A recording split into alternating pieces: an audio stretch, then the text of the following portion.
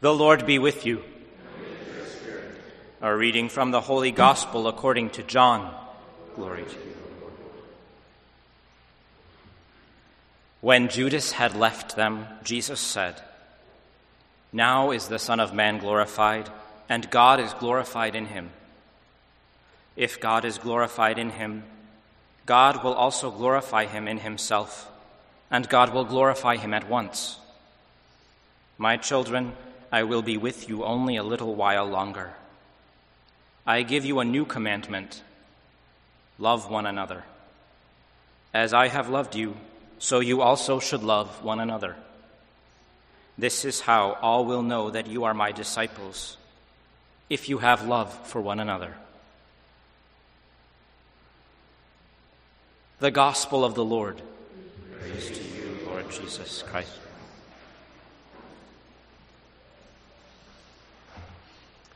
A few years ago, I promised a parish in Florida that I would go down and give a parish mission.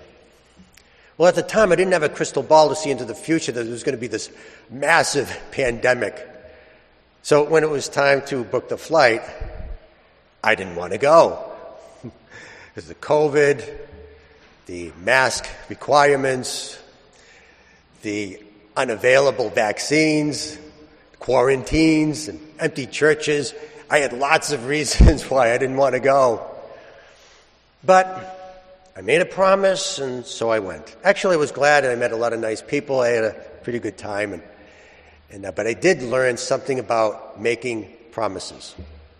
When you make a promise, you're stuck. You have to do it. And that's exactly the reason why in the ancient world, the gods never made promises to human beings, because they didn't want to get stuck. You see, the gods in the ancient world, they were free-spirited, they were whimsical. They did what they wanted when they wanted, and they wanted to be forced into doing anything that they had to do. But then one day, God, the God, appeared to Abraham and made a promise. He promised that his family would become a nation.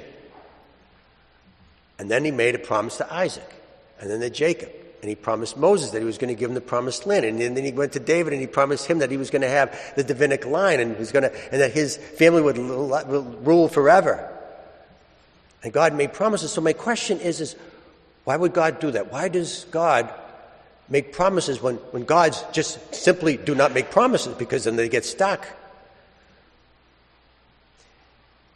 One morning, my father said to us 5 little boys that he was going to take us sledding to the secret place that his father used to take him sledding when he got home from work.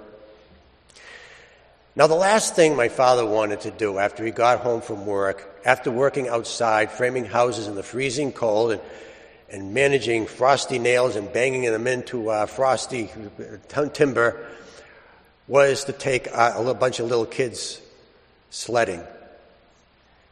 So why did he promise us that? Because he knew that when he was going to get home, he was going to be exhausted.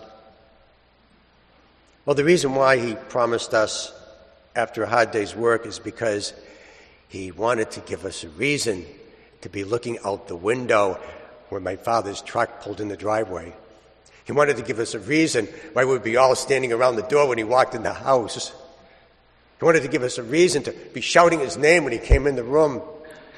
Gave us a reason why we loved to be with Dad. Gave us a reason why we always won the arguments at school that who was the best dad. And that's exactly why God makes promises. He wants us to give us a reason to want to be with him, to want to turn to him when anything goes wrong. You know, God can look in a crystal ball. He has a crystal ball and sees the future, and he can see the future that the Israelites are going to turn away from him after he gives them the promised land. God can see the future and see that people are going to prefer money and material things over divine things. He knows that the people are just going to turn away from him in sin and not do what the will of God. But he makes promises anyway, because that's the way God wants to show he loves us. By doing something that God does not do.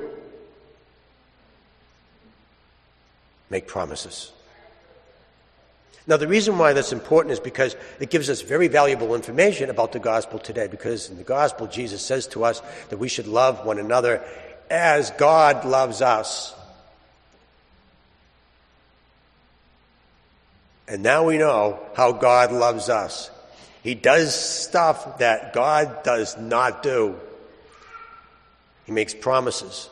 And the reason he makes promises is so that he will give us a reason to always want to be with God. No matter what we do, no matter what happens. But now, we have an opportunity to give God a reason to want to be always with us. You know, we don't need a crystal ball to look into the future to see that the others that we have to love are going to hurt us. They're going to offend us. We don't need to see the future to know that we're going to be offended. But we're going to love anyways. Because that's what God does. God shows us he loves us by his promises because he wants to make sure that we have a reason to turn to him. And now we have something that we can do that'll give God a reason to always want us.